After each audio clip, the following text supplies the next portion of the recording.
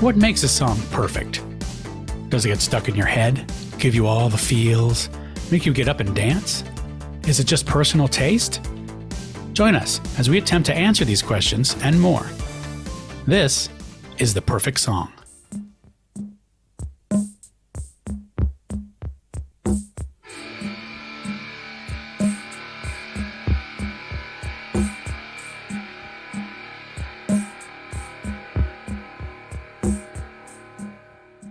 Hello and welcome to The Perfect Song.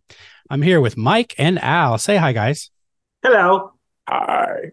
And today we are talking about a Phil Collins song, and the song is In the Air Tonight. Now, this candidate for Perfect Song is sort of chosen. I chose it because it's sort of a popular culture icon as a song. It's very much pervades popular culture and movies. It was very big for us at the time it came out. In 81, I had this album and I listened to this song a lot. It played on MTV quite a bit because it had a kind of a cool, cheesy, but cool video for the time. So a little bit about this song. Like I said, 1981 from the album Face Value. Phil Collins had already been very famous in music because he was in the very big band Genesis, popular band, as the drummer and singer, the front man for the later part. And this was his first solo outing. And I believe this was the first single that he put out as a solo artist. And I know for me, coming from, with him coming from Genesis, a sort of a prog rock background, Phil Collins' influence on Genesis made them more poppy and popular. They came out with albums like Abacab and things where they had more Phil Collins-esque songs, I call them. Just more popular and more palatable, not so proggy.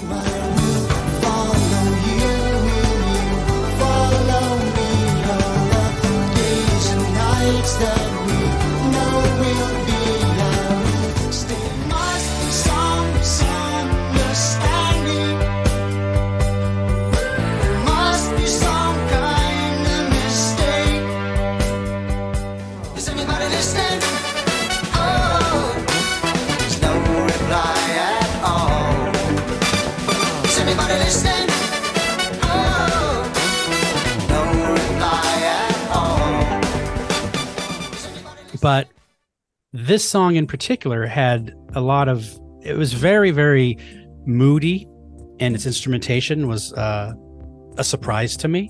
It is drum machine and keyboards and very atmospheric, which was a bit of a departure for him. I can feel it coming in the air tonight. Oh, Lord. And I've been waiting for this moment for all my life. Oh, Lord. Do you guys remember this song back in the day? You must. Al? I do. I liked this song a lot when it first came out. I think Patton Oswalt has a bit about like being a certain age and like, oh, have you guys checked out, No Jacket Required? It's a pretty dark album. And I think coming from a more suburban place like I was, it was kind of one of the first times like, oh, you can feel weird about things, which is so strange because it is, in retrospect, very mainstream. But yeah, no, like the moodiness of it, like you said, the atmosphere that it creates, the very famous drum break. I really liked it a lot when I was younger. I'll just go ahead and say I like it now too. Mm-hmm. I don't remember when I first heard it, but I will say of all the Phil Collins solo songs, it's the only one I can listen to. Come on, Studio. Oh, Lord. But I do think it's a very good song. This song is steeped in lore. Yes. It is. I mean, but go ahead. Yeah, go ahead. I mean, there was the myth about he sang it to he saw some guy who watched a woman drown, and then he invited the guy, found out who the guy was, hired a private investigator, invited him to the concert, and sang the song to him. Yeah. And none of it's true. Right. It's all just manufactured, just the story. And he has said it's not even about a person actually drowning. I was going through a divorce. Not literally, no. Right, not literally. I was going through a divorce and I was mad. So I just wrote a song that I tried to capture it. He was drowning in emotions. There you go. See? People are so literal. But there are two different things that I read that were very funny, I thought. It said that In the Air Tonight was Phil Collins' first single as a solo artist. He claims that he offered it up to as a Genesis song, but his bandmates rejected it, saying it was too simple. And then Tony Banks, who was with Genesis, insists that Collins never played them the song. So there's two different stories by the people in the band, but I thought that was very funny. I'm not sure how Genesis would do it. It is very simple and more atmospheric than virtuoso type. Like Tony Banks is a great keyboard player, but it's about complexity and this song isn't like that. So I'm not sure how that would even fit. Yeah, there aren't too many layers to it, but I do think it's a very good song for what it actually does. And it's still, you could play it now and it has the same effect on you as if you listened to it 40 years ago, Right. Yeah. So it is quite remarkable, its longevity. One of the things about it is it has that gated reverb drum sound. Basically that drum sound was kind of not invented. It was sort of discovered while Phil Collins was recording on a Peter Gabriel album. Well, the third album, Melt, is what the Peter Gabriel album is called. And the very first song on that album is called Intruder, and it has this very distinct drum sound that starts it out. They accidentally discovered that drum sound while trying to record that song. I'm not going to get into the technical part of it, but basically they had a certain mixing board in the studio that had this circuit so you could talk to the people in the studio. So there's like a button you push and said, "Oh yeah, that was great, guys. Let's try it again." Well, they somehow accidentally got the drum to go through this circuit, and that circuit had a really, really strong compressor on it because they don't want like stray noise when the person's talking. But the drums played through that and made this really sharp and distinct sound.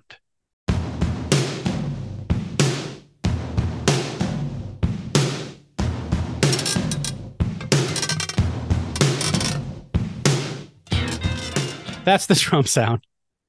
And Phil Collins used it on his well, arguably everyone used it on their albums throughout the 80s after that. Yeah, in the 80s. So he's the one who came up with that sound? Well, he was the one on the drums playing for Peter Gabriel's that song Intruder by Peter Gabriel. I didn't realize he's the one who started that. Yeah, he's the one. Okay. Yeah. So anyway, that's another like story or trivia behind, related to this song. What else? I guess that's it. Oh, and the engineer, by the way, who helped them invent it was Hugh Padgham, who's a famous engineer as well. And isn't he co-writer on this song? Oh, is he? I'm not sure. We could certainly look it up. I'll look it up. I will use the power of the internet. Use the power. I also appreciate that the song it appears in Aqua Teen Hunger Force : movie film for theaters, based on the Adult Swim TV show. And you may remember The Hangover. It's an iconic moment. An iconic moment in The Hangover. Mike Tyson. This is my favorite part coming up right now. I can feel it coming in the air tonight. Of course, my guy. That drum break has been described as the sleekest, most melodramatic drum break in history by somebody. Anyway, very famous drum break. One of the top moments in drumming. I don't know. It's interesting. People know it. Moments. Well, I know. That's a thing people do. I didn't come up with it.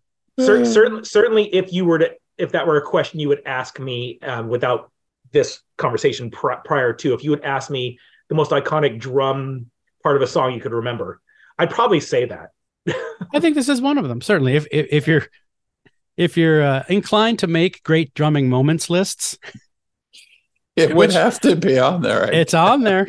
I mean, if that's your inclination. I don't know. I mean, Yes. here we are making a podcast about perfect songs. I shouldn't laugh. Well, we're culturally criticizing. That's what we're doing. We're cultural critics, and that's what people do. They list, aggregate, and talk about.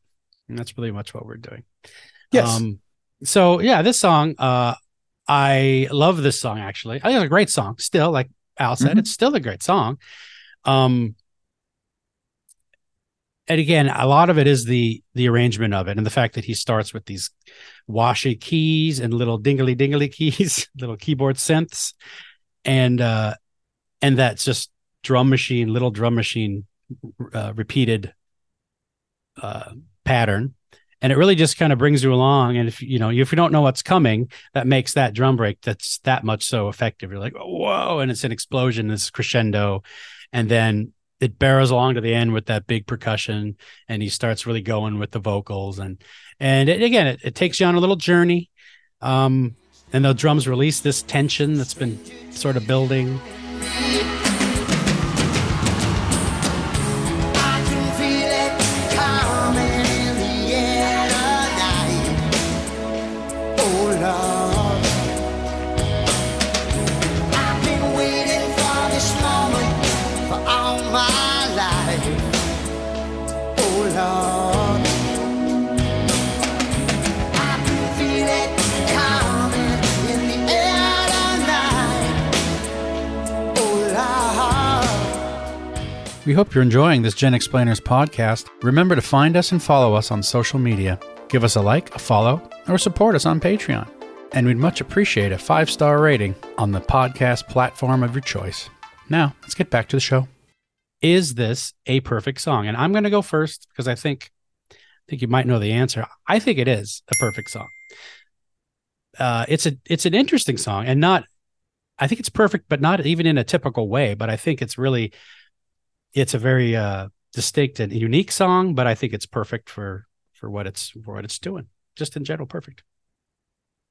Well, I actually do think it is also.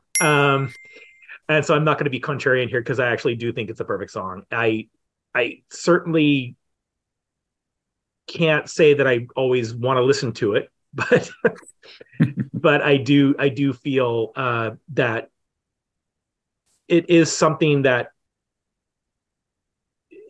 it works on so many different levels. It really is the best of his work, I think. The popularity of this album because of this song caused Genesis to go in a new direction, which I despised. But the sound it created, you really hadn't heard it before, as I just found out. It is something that I do think is really pretty perfect for what it does. So, yeah. How about you, Al? I think it's a great song. It's probably my favorite Phil Collins song. I will also say that I'm actually not against Phil Collins. I actually like a lot of other songs he did. I mean, I'm not crazy about him, but I like Easy Lover with Philip Bailey and One More Separate Night Lives. is your favorite, isn't it? One More Night. No, It's not a bad song, though. it's not a bad song. I mean, though. I'm Yeah. not going to run out and try to seek it out necessarily, but Yeah. objectively speaking, it's pretty good. But I mean, this is probably my favorite in the Air Tonight because it has that moodiness and it's him sort of working against type in a weird way. You know what I mean? It's not like a lot of other Phil Collins songs. I'll just put it that way that I'm aware of. You said Yeah. moodiness. You said moodiness, and I thought you said it has a lot of bootiness. Oh, if it had more bootiness, I would be way more into it. But it's just moodiness. Yeah. What you say about going against type is interesting because, yeah, Phil Collins, especially in his solo work, I mean, Phil Collins is kind of a goofy guy, and he's kind of a silly guy in a way. And some of his songs, and he loves like he was influenced by like Motown. So a lot of his albums have like Motown covers, and he likes that kind of, You Can't Hurry Love. he likes that kind of boppy fun stuff too. But this song comes from an extremely honest, emotional place. And I think when he wrote the song, he was like, well, I'm going to write the song that mirrors the feelings I'm having about it. Melancholy, burning, like an underpinning of anger, and then I'm just gonna release it, and this is what it sounds like. This is what it would feel like sonically to release this anger I'm feeling, or this, So I think that's what sets it apart in a way. It's just that's how it's not like, quote, a Phil Collins song. My understanding of how it came about is actually a little bit different, which is that he kind of created this song musically. He kind of created that kind of mood. And then he wasn't trying to like open up himself or bare himself. It just kind of came naturally. But because he was going through that at the time, that is the tenor of the lyrics that came out. But it was kind of spontaneous, I think, or at least that's what I've read. Anyway. Yeah. A little more organic and just sort of came about. Well, it works great. I mean, in my notes for whether it's a perfect song, what did I say? I say amazingly well-crafted song that did things sonically that influenced music production, and a moody masterpiece that he sells very well, drenched in lore and urban legend. And it's like a slow burn to a universally recognizable cathartic crescendo. I'm going for some sort of Peabody Award with that one. I guess so. Wow. Good luck. I'll vote for you. Yeah, thanks. Do they give those out for podcasts? God, I hope so. Hopefully we'll get a podcasty. A casty or a potty. I feel like ours is definitely more worthy of a potty. Of a potty, definitely. All right. Well, hey. But I didn't vote. Oh, you didn't vote? Here we go. I said it's good. I said it's great. I don't think it's perfect. Don't dick around with me. Really? Yeah. Okay. I just voted no. I was like, that's like, okay. I didn't do my little wussy, like, conditionally. I appreciate that. And that's, I get it. It's fine. 2 yeses and a no. No turkey, but that's okay. I think we all think it's a very good song. Absolutely. Could I ask, what are the things that make it not perfect? Just the specific little things. Well, I don't know that there actually is a specific little thing. Like, I don't think there's anything that would like, if only it had more like guitar, or if it hadn't been produced the way it was. Yeah. I would say that it was perfectly put together for what it is. It doesn't seem perfect to me. It's such a hard thing to qualify. It is. It can be. Yeah. Because I think there are certain things. I've kind of gone back on some of my previous votes and it's like, well, if I use the criteria for song, this one song on this other song, I think I would have voted differently. So I just, who knows? Maybe it's just, I don't want to say that Phil Collins has ever done anything perfect. I don't know, but I do like him. So I'm not like, I think I like him more than Mike does. And I think that Phil Collins and I could be more likely to be friends than Mike and Phil Collins. So I have that going for me, I think, at some point. Right. Well, sometimes you just can't say that it's perfect just because you don't feel that it is. And maybe there isn't specific reasons. Yeah. And this is the reason why Matt canceled the entire podcast from here on out. Yeah. Alan is inconsistent at best. I just don't think it's working out. It's not me. you. It's not you. It's me. Well, okay. Well, thanks for listening. Hey, how do you audience feel about Phil Collins In the Air Tonight? Do you feel anything about it? Do you even know what we're talking about? Let us know. Find us on the socials, and have a great day. Bye, everybody. Goodbye. Goodbye. Goodbye. Goodbye. Ding ding ding ding ding. Good night. Ding ding ding ding ding ding.